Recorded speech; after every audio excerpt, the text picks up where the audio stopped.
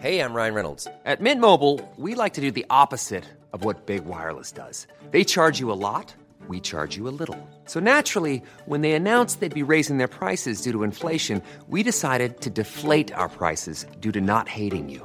That's right. We're cutting the price of Mint Unlimited from $30 a month to just $15 a month. Give it a try at mintmobile.com/switch. $45 up front for 3 months plus taxes and fees. Promo rate for new customers for limited time. Unlimited more than 40 gigabytes per month. Slows full terms at mintmobile.com.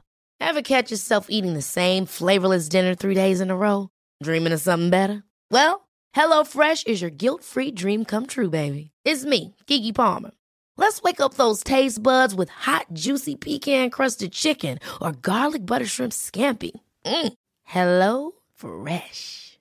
Stop dreaming of all the delicious possibilities and dig in at HelloFresh.com. Let's get this dinner party started.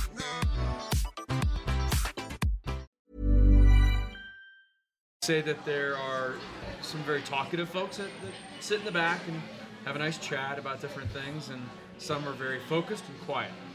It all depends on your personality, I think. I always laugh. I remember one of the very early Tour de Georgias when Aqua Sapone was coming over with Mario Cipollini, and they would call for Gruppetto like 5K into the stage. And, the American guys were like, seems a little early for us to already be, working out a Gruppetto thing. And that became one of the bones of contention throughout the week. And the Italians yelling at everybody all the time, too. We had the same thing at USA Pro Challenge this year with there was some definite tension that you could feel every morning between the World Tour guys, and it was really the BMC guys, the Cannondale guys, the Tinkoff Saxo guys, and then the smaller American teams. I actually heard that.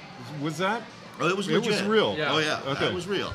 I mean, and it really came down to and it's one of these things that's great discussion in pro cycling, the fact that you've got basically AAA guys playing with major league guys on the same field at the same time, but the skill level. There was a guy in the race who literally, this is part of what Novo Nordisk is doing, in that they have a real limited pool of riders that they can, if you have to be a type 1 diabetic to ride for the team, there's going to be a limited number of elite world-class endurance athletes that are type 1 diabetics. So when they find this guy, and he's like 23 years old, he's Dutch, he's I think setting Olympic standards in the 800 or the 15, and in 2 months from when they identified him as a world-class athlete, he was racing at USA Pro Challenge.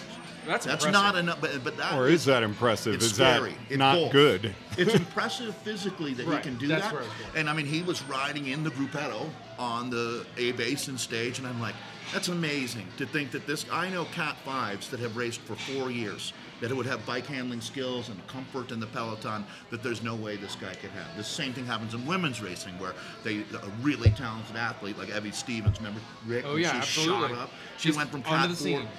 And she started racing in April, and she was making the world's team by September. That was impressive to watch when that happened. I mean, it took, I think, a lot of people by surprise, but it was very, very impressive, and I think it pleased a lot of people to see that kind of personality come onto the scene like that. Yeah. Well, and then to finish that thought, so a guy like Taylor Phinney or Rowan Dennis, they're on million euro a year contracts or whatever, but it's legitimate major league sports money, and they can't afford to have. And I'm not saying the Novo Nordisk guy was the issue. That's not fair. That's just one example of about 20 in the peloton. Whereas, you wonder why Mickey Shar is screaming at guys all day to get the hell out of here.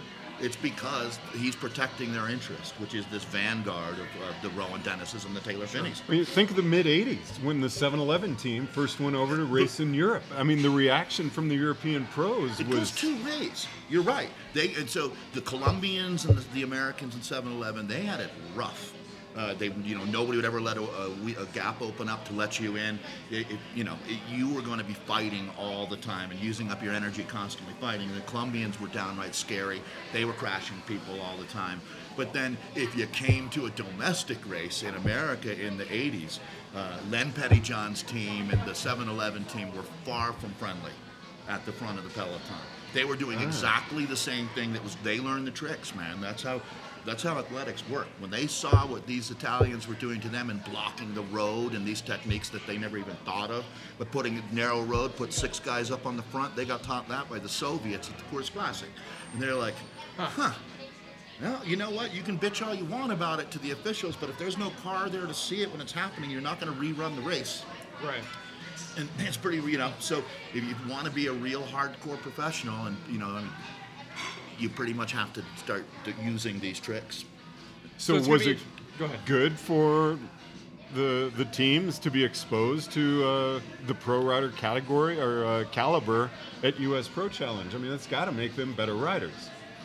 Well, absolutely. But that's not really what that race is there for. Right, and it's not a development race. Right. It's not a development race for the Tour de France. It's a stand-alone premium event, and and that's what makes it a little tough. It's such a psychological. Like if you were some kid on Jelly Belly and you've been yelled at for 7 days by the World Tour guys every time you try to bring Lachlan Morton up to the front, you've got the Drapac guys looking over at you going like, holy shit, you guys gonna try again? Remember the last time? Like, and then here we go. And then you get up there and then a panini gets thrown at you and you're like, God, it's rough up here. Apparently that was just a wrapper though. That's what they're saying. That's now. what they say. There's no actual panini thrown. There's no actual hard thing in the wrapper. Which I find hard to believe. Exactly. Right. Have you ever tried to throw a wrapper? Yeah, it's certainly not going to leave a mark. Yeah. No. So Jelly Belly impressed the heck out of me, though, because they kept doing it. They stayed with it and did well. And that's how you earn respect. Eventually, the mean dog that's barking at you is finally like, all right, you know what? This guy's going to be here. Let's just make a little room for him now or them now, and nobody else try that. But, right. After this amount of fighting, we're going to just give you some space. And they had 2 guys riding in the top 5 GC all week. That's one of those kind of things. Gavin Mannion was the other kid with Lachlan, right? And so how can you not respect that? These 2 scrappy 24-year-old kids. Although you also have to remember Rowan Dennis is still 24, Taylor Finney's 24. Like all the best riders in that race were about 24. I didn't realize that Rowan was that young. Yeah. He comes across as a much more mature rider. He was winning an Olympic gold medal or a silver medal at 20 and a half years old. That's impressive. Yeah. How do you think, so going back into the history there a little bit, how do you think some of the hierarchy and some of the politics of the sport are going to come to play in Worlds as everybody comes over here from Europe and around the world to Richmond? How do you think that's going to be? The dynamics are incredible. I mean, when you think about the fact that I would almost guarantee you we can do it, George, over time. But if you ask World Tour riders who are your real friends in the peloton, it's going to come down to 2 things: the current group on your current team that you like, because you're going to travel with them all the time and eat with them all the time. So you're going to click out that group from the 3 or 4 guys that, you can't travel in groups of 12 all the time. So, right. You'll figure out those guys. And then the guys you came up with. Yeah, the guys that you raced with in Belgium when you were a junior. And you always are connected with them. And so as you make your way through the pro peloton, doesn't matter if he's on Giant Alpecin and you're on Cannondale, you always kind of got each other's back out there a little bit. So you look out for your teammates and your old buddies. And that's about it. That's about all you can look out for outside of yourself in the peloton. So you've got that going on with the fact that none of these guys feel, I've never met a pro cyclist in this era, maybe Kiel Reinen, who didn't make the team, was the most patriotic of all of the Americans. Like, if you said, like, well, Kiel, he's got a library card, and he's an Eagle Scout, and he's, he's got all of those things that, he participates in American society. He smokes meat. Right, he smokes meat. There you go, exactly. It's funny. I was on a ride with him, and he left the ride early to go chop wood. Yeah, right. To get He's ready such for a the great smoker. guy. Yeah. See, that's the tough things when you look at that. So every nation has the same issues. If you look, you saw the Yates brothers article about the course not being really suiting them that well. But you also see Geraint Thomas pulling himself out of the Worlds as well. So there's all this shifting around that happens. Guys coming out of the Vuelta that don't feel good, don't want to keep training for another 10 days. They're done. And ultimately, these guys aren't riding for country, in my opinion. They're riding for their own personal ambition or to support their people. I mean, it's interesting to think about, like, if Andre Greipel and Greg Henderson are in a group of 20 that's going to the line. I mean, Henderson has, for the last 6 years, given Greipel just about every lead out that he's gotten. How would he not do it again? It's almost muscle memory at that point. Right, yeah. And I mean, and there have been some great situations in cyclocross where you had the Sven Nys, Richard Grondal year where they're on the same trade team, but one's Dutch and the other's Belgian, and what's the right thing to do here? Should Sven chase down Grondal? And, he didn't, because the Rabobank team, you didn't want Sven bringing up other guys and screwing up the chances for Richard to win. But, theoretically, he wasn't racing for Rabobank that day. He's racing for Belgium. And so what would be best for Belgium that's theoretically, and I think that's the conversation that the Jim Millers at USA Cycling have to have. It's like, okay, but we're all in now. If you look at the American team, it's like, all right, Matthew Boucher, like, are you willing to, go to the front with 5K to go and bring back a dangerous move if Tyler Farah is still in that group and we want to sprint for Tyler? And, they kind of have to have a reality or gut check for all the guys. It's like, what do we... And they've got some great guys like Ben King, who is clear... So he also gets the All-American kind of guy thing. Yeah, I think that's a good hometown. Right. Yep. Ben King has birthed a calf and, things like that that not a lot of people have done in their lives. And he also is fully committed to the program. Ben King is the kind of guy that you just inherently trust. If he says he's going to do it, he'll do it. And that's the kind of guy you need on your team with 20K to go and you've got another move with Peter Sagan going up the road. So looking at the field as it stands now that we've got a good picture, if we can, I'd kind of like to go through the different races. Let's look at the team time trial, the trade teams that are going to be out there. Do you see anyone out of the men and women teams? Who do you think has the best chance on that course? You've been there. You have a good feel for that course. It's hard to imagine BMC not winning this. Just with right now, you've not only got this amazing Taylor Phinney story where he's come back into form and is at such a high level coming back and so motivated, and you've got Rowan Dennis who is extremely motivated as well. Those are the two best time trialists in the world right now, outside of Bradley Wiggins, who's moved to the track. Right. So, that's okay. They're two of the 5 best, depending on course and situation in the world on any given weekend. They could be 1-2. They could go 1-2 in Richmond in the individual time trial. Wow, that would be something else. And so how do you beat that team in the team time trial? Especially when they're defending champions, they're taking it seriously. They've got the best materials. Going to be hard to beat them. That's and that is being true. talked about a lot this year. I mean, people are really putting a lot of importance on the team time trial, which I think is great. Well, it's interesting, yeah, and it's such, I remember back in the 84 games, it was also such a cool event. It's so visually attractive to look at that. It's like the team pursuit, where you're like, my God, that is one well-drilled group of cyclists right there. But back then it was national teams, and you'd get guys training together for 8 months at camps and that kind of thing. And it doesn't really, now it's trade team. So it's really an interesting change. Well, I think for one thing that is going to be interesting for a lot of non-true cycling fans who don't maybe necessarily understand that cycling is truly a team sport. They see the team time trial out there and they see how people are working together.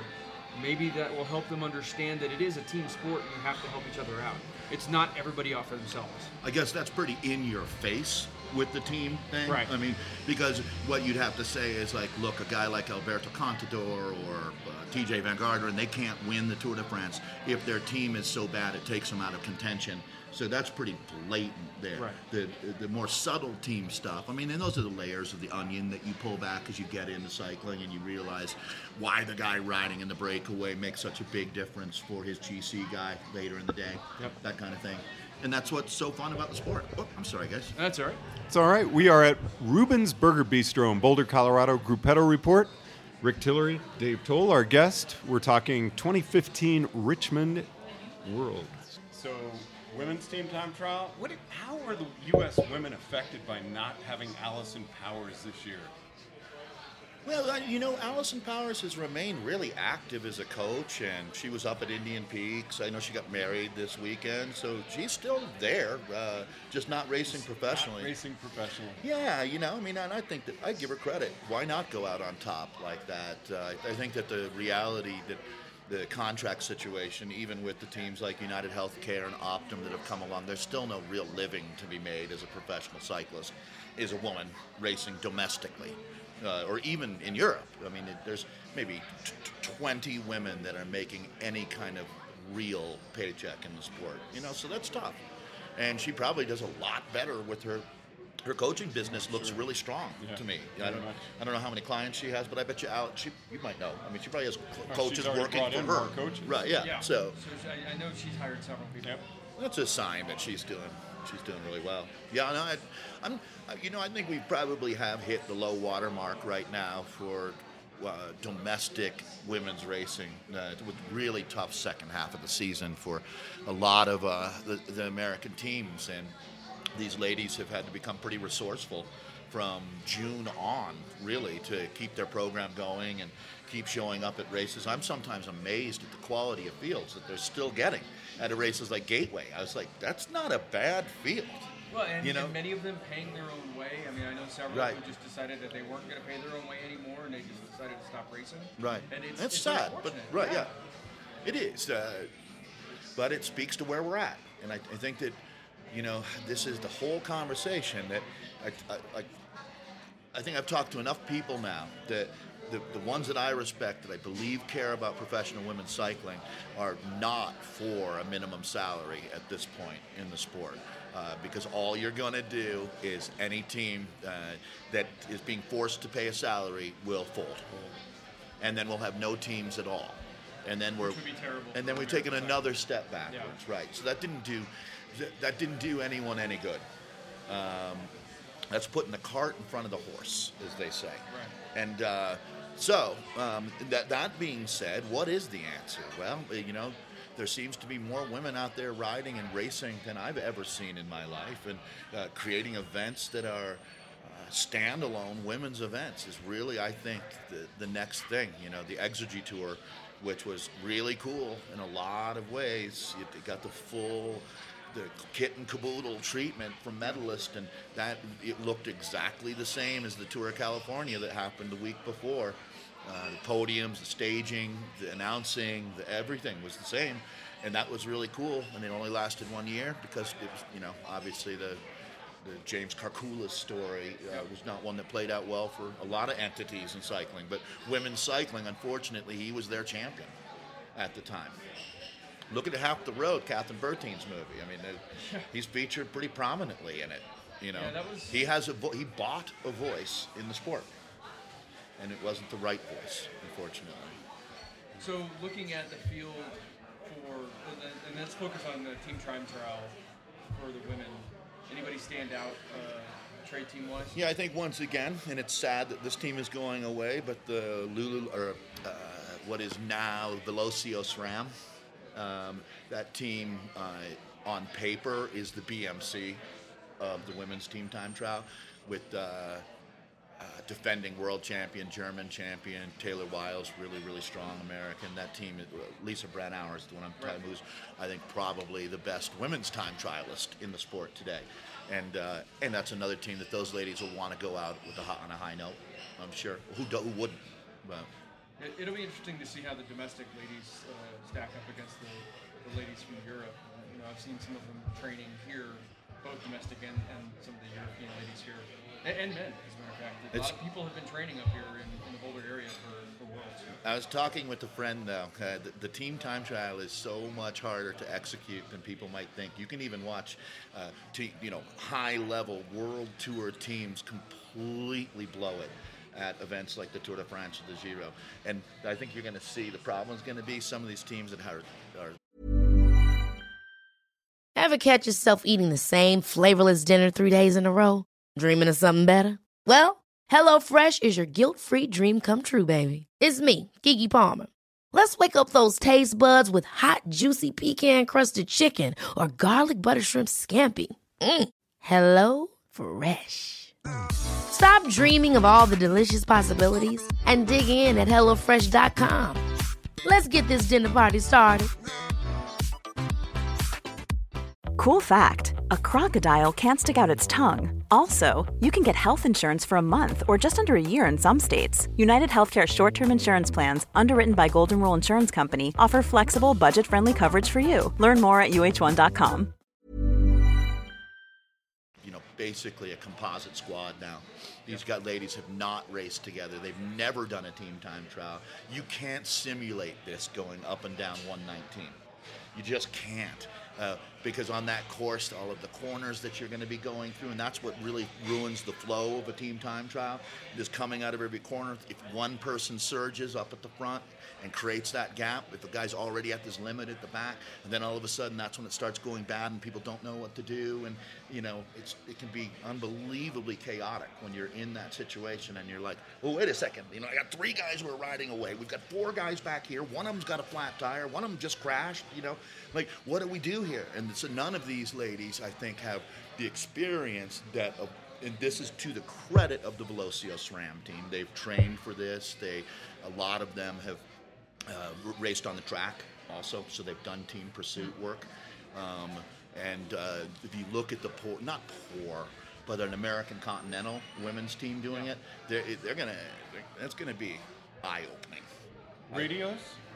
Directors at Worlds? They do. They do. Mm-hmm. Yeah. So. That's interesting. And the road race as well. I guess I'm going to say absolutely they do. I think they do. Yeah, they do. Wow. You don't use radios much, but at the Grand Tour level, and the World Championship level, and the World Cup level, like there's radios at Flèche Wallonne or that kind of thing. But there's not going to be radios at E3 Hartelbreek, that kind of thing. About juniors, U23. I'm gonna be honest with you on that. Is all I really know about for the most part is the Americans. I don't have a lot of knowledge on, who the top Italian U23 kid is right now. How do you think we're doing in development? Yeah, we're really lucky that we've got kids like Logan Owen, Logan Owen has never lined up at a national cyclocross championship and not won, starting at 9 years old. He's 20 years old now, and he's winning stages at Tour of Utah. He's the only American ever that's been on the podium at the World Champion. Well, not podium, 4th in the cyclocross and road in the same year. So, and he's 20. And he's doing this in the U23 races now. So we're going to have, we're really lucky that there's this unbelievable crop of American kids that, and you look at the 2 programs, Hincapie and Action. So what George and Thomas Craven and Rich Hincapie are doing with that team is amazing. What Axel has done with Action is also amazing. And so the American kids get a shot to have a great mix of national team and trade teams, so they can do Tour of Californias and Utahs and stuff. But then when they're not doing that, there's not racing in America for these kids anymore. You want to be a heavy-hitting stage racer, then you're going to have to go do stuff over in Europe that are the races that no one in America has ever heard of before. But these are the races where the top Ukrainian kids are showing up at, and this is where you cut your teeth in the sport, for sure. The Paris-Roubaix Espoir. Right. Right, exactly. There's nothing even close to that in the United States for an under 23 rider. As a matter of fact, you look at it, that Reading 120 just took place. Yep. Where are the Reading 120s anymore in this sport? The Saturn Cycling Classic, which we talked about, happened, that's 13 years ago that race lasted. Oh, was it that long ago? Yeah, 2002, 2001, 2002 were the years that race ran, I believe. Wow. So, yeah. Yeah, so when you think about it, there's a lot of room for like an organizer that wants to do something special in cycling. You could. And this whole gravel thing that's happening now. is definitely. There will be a legitimate UCI gravel world championships in the next 3 years, I bet. Not in Lincoln, Nebraska. Yeah, well, I mean, and they deserve credit. They should get first crack at it. No offense to those guys, that they've been putting on an incredible I've heard event. great things about their event. I have too. The bike monkey people and the dirty Kansas people like you, then you're in that world. You're golden. Yep. Because they're legit. They don't. Like I told Neil Shirley, I'm not a journalist. He is the gravel world champion to me. Right. There's no unofficial there. Who else is? Yeah, exactly. Who else is? Right. Yeah. So, yeah. But getting back to the UCI Worlds coming up in Richmond, I really, what's going to be cool is we'll get another bump out of this thing because there's going to be some stoked American kids, and particularly Virginia kids or Atlantic Coast kids that are going to fall in love with cycling, just like Will Frischkorn did when the Kmart Classic went by his house in West Virginia, or both Joe Dombrowski and Ben King are Virginia kids. So, I mean, there's no reason to think you couldn't do this because Joe and Ben did. I know it's going to have a big impact on the East Coast, just because we were talking before we started recording. My dad has been telling me how often he's seen the commercials promoting the Worlds in Richmond, and he's learned more about the sport from those commercials than me talking to him. It's funny, I have a feeling that if you lived in Richmond and weren't a cycling people, they have won you over with just this relentless same thing. Like, they're just always there saying, hey, this bike race is happening and we want you to know that, and we want you to be excited, and eventually I think most people in Richmond now are like, I'm on board. You can't fight this. You're not going to stop it from coming down your street if they've already routed it that way. So why not have the best house party in the history of house parties? I have a feeling you're going to be on Libby Hill. I have a feeling Libby Hill is going to be a lot like Manio. It'll be insane. You know what, though? And this is not a knock on what the Philly people did. And Manayunk is different now than it was back when I was kind of there. Because it was much more of a fraternity row, kind of like the Cross Vegas with the beer going and all of that. And now I think it's a little bit more of a civilized crowd on that hill. I don't know. I mean, it'll be interesting. It's going to be fun. It's a lot of it is going to be VIP too, which that kind of brings down the crazy thing. Yeah, it's always weird when you're announcing when it's just regular people across the way from you at a big event versus the VIP people who all have access to go get a glass of wine or snack or whatever. The regular people are so much more engaged in it because they've got really nothing else to do. Right. They're standing there on the fence. And they're hardcore fans. Where a lot of the VIP people, they're like, you know what, honey, I can get 4 VIP passes from our friend Rick. He, works at Amgen. You want to go and check it out, and they do. And I mean, more power to them. No criticizing them, but that's a nice way to expose people who may not have gone to the race. Right. And maybe you're hoping, maybe might write us check and become a sponsor or something. That's where I was going. Yeah, right. Absolutely. Yeah. Right. So speaking of the course in Richmond, how do you think this is going to shape up? And do you think weather could play a factor? The crazy thing is, in my time in bike racing in America, it's like, it seems like anytime we have a major event, something crazy happens. Like the flooding in Louisville. Like, when's the last time, if you look, I don't think the Ohio River has flooded since. No. It hadn't flooded for many years before that. But the weekend that there's Cross Worlds in Louisville, it floods. And that was like Army Corps of Engineers had to flood it because of some, whatever. Right. But, I can picture it being one of those like Oslo 93 kind of days, like where it'll be rainy and cold and a hard man's day. And because the coverage is going to be so good, Universal and NBC, I trust that they're going to do an awesome job.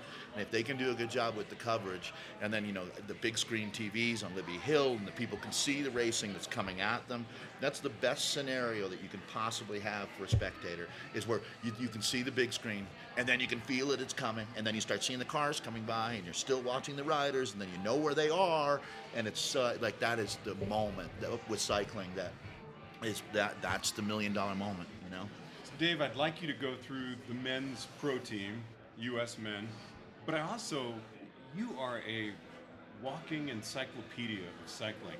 So when you are at an event like the Worlds and you're announcing, the peloton goes through. What do you do in the downtime, the time when they're not there? How do you engage the crowd? Because so let's assume you're on the Worlds team as well. Yeah, well, thanks. Appreciate that. But it's true. You're gonna have this like crescendo that happens every time the riders come through, where the people go absolutely nuts, and then you kind of want to give them a couple minutes to sort of regroup and find their lawn chair, or and then we can start talking about maybe some tactics of what's happening here, because I'm going to assume, I don't try to dumb it down for people, but I learned stuff. Like, if Gord Brazier stops and talks to me for 2 minutes about what's happening in the race, he'll tell me something I didn't know that was going on. And he'll be like, well, what's really happening here is the Slovakians hate the Slovenians, and and you're like, oh, now that makes a lot of sense. And that's the kind of stuff I'm trying to uncover.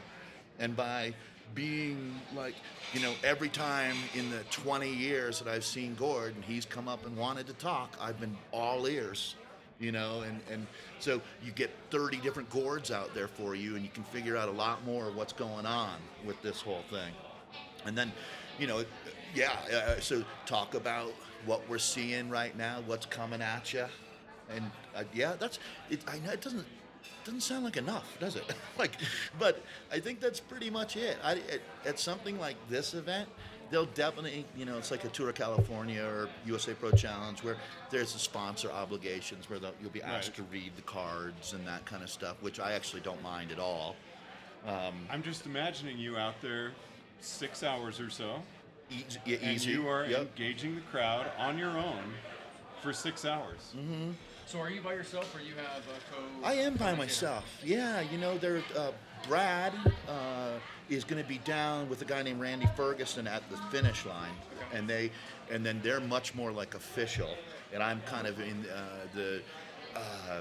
there's going to be a VIP USA Cycling element to Libby Hill. That's sort of my. It's really different when you're not announcing the race at the finish line. Not good or bad, different, just different. I think you might be able to have a little bit more fun since you don't have to be the official announcer. You can interact a little bit more. I would agree. I used to announce on Lemon Hill back when that was part of the Philly course, and it was the exact same thing. Because I actually thought Lemon Hill is the perfect place to be, because downtown or on Ben Franklin, it was corporate, and it's just a VIP, white VIP tents up and down the thing. Both sides. Yeah. Then you go, and those people are not passionately listening to you announcing. Up on Mania, they can't hear you. It's so insane. And so it doesn't even matter what you're trying to announce, and then it just gets crazy where you just can't announce hard enough. But on Lemon Hill, it's more if you have an intimate relationship with them.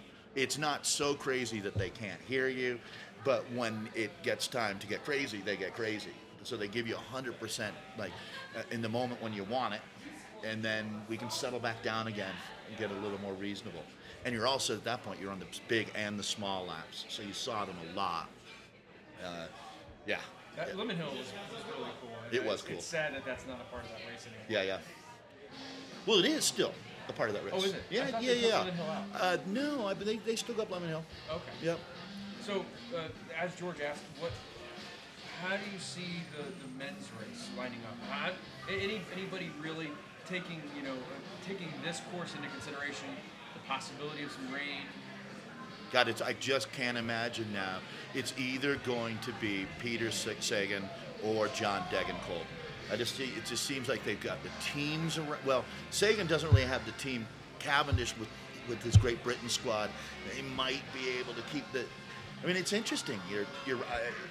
It's going to be a great Worlds. There's no doubt. It's pretty hard for me though now. If I look at my crystal ball, I see John Degenkolb. Interesting. Yep. Coming off of a great Vuelta.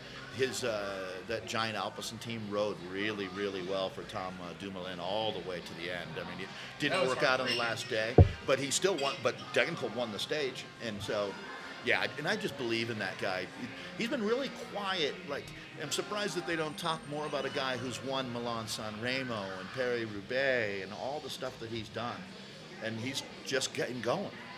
So. How old is Dumoulin? Tom, he's young too. He's 24, 25. Degenkolb, he's maybe 25, 26.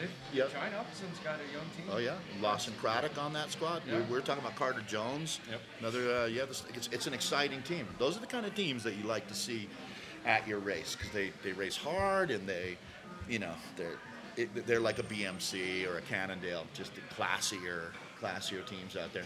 And passionate. Extremely passionate. And passionate. And also, and it's good to see Trek Factory doing it now, too, where they're starting to hire more Americans and bringing, I thought it was really disappointing that Matthew Boucher was the only American on Trek Factory and then isn't racing at the Tour de France. I was mystified by that, being the national champion. Right. And so, but also that team is actually an American sponsor, but run by Italians and Belgians and stuff, and, they're not really that worried about their priorities, not American cycling.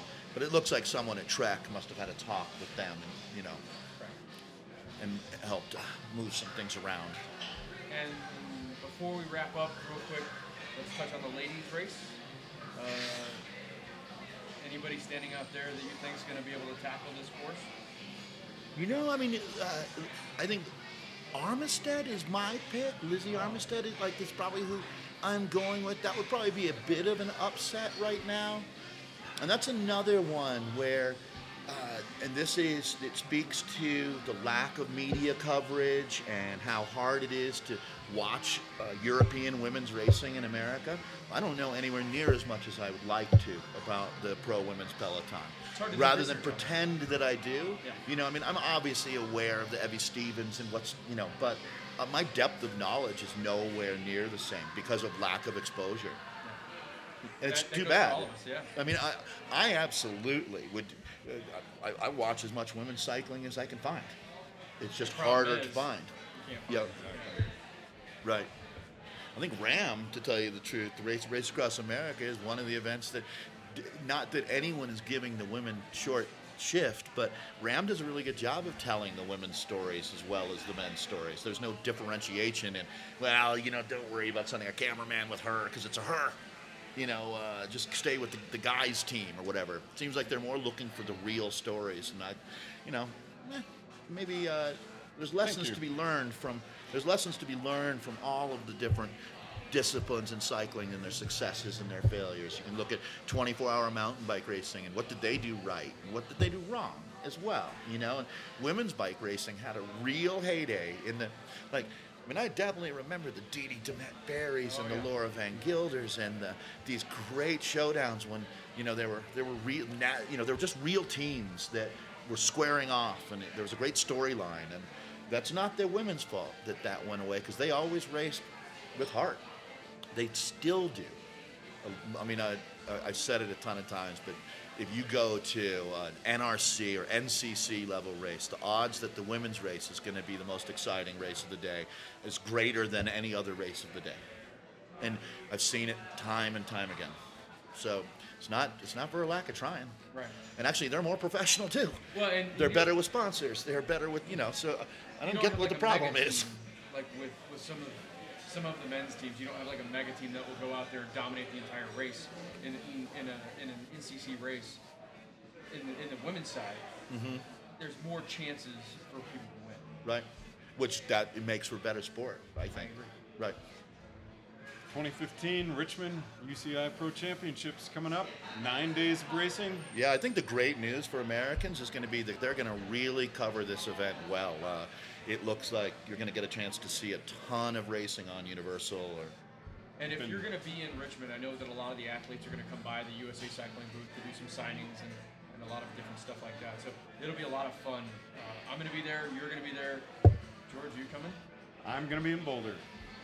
Doing phone-in reports with a lot of people who are out at Worlds, actually. We'll do a phone-in report. There you go. Dave, I'm hoping you and I can connect as well. Absolutely. I'm looking forward to it. All right. Group Pedal Report, Ruben's Burger Bistro, Boulder, Colorado. Rick Tillery, Dave Toll. I'm George Thomas. Ever catch yourself eating the same flavorless dinner 3 days in a row? Dreaming of something better? Well, HelloFresh is your guilt-free dream come true, baby. It's me, Keke Palmer. Let's wake up those taste buds with hot, juicy pecan-crusted chicken or garlic butter shrimp scampi. Hello Fresh. Stop dreaming of all the delicious possibilities and dig in at HelloFresh.com. Let's get this dinner party started. Imagine the softest sheets you've ever felt. Now imagine them getting even softer over time. That's what you'll feel with Boll & Branch's organic cotton sheets. In a recent customer survey, 96% replied that Boll & Branch sheets get softer with every wash. Start getting your best night's sleep in these sheets that get softer and softer for years to come. Try their sheets with a 30-night guarantee. Plus, get 15% off your first order at bollandbranch.com. Code BUTTERY. Exclusions apply. See site for details.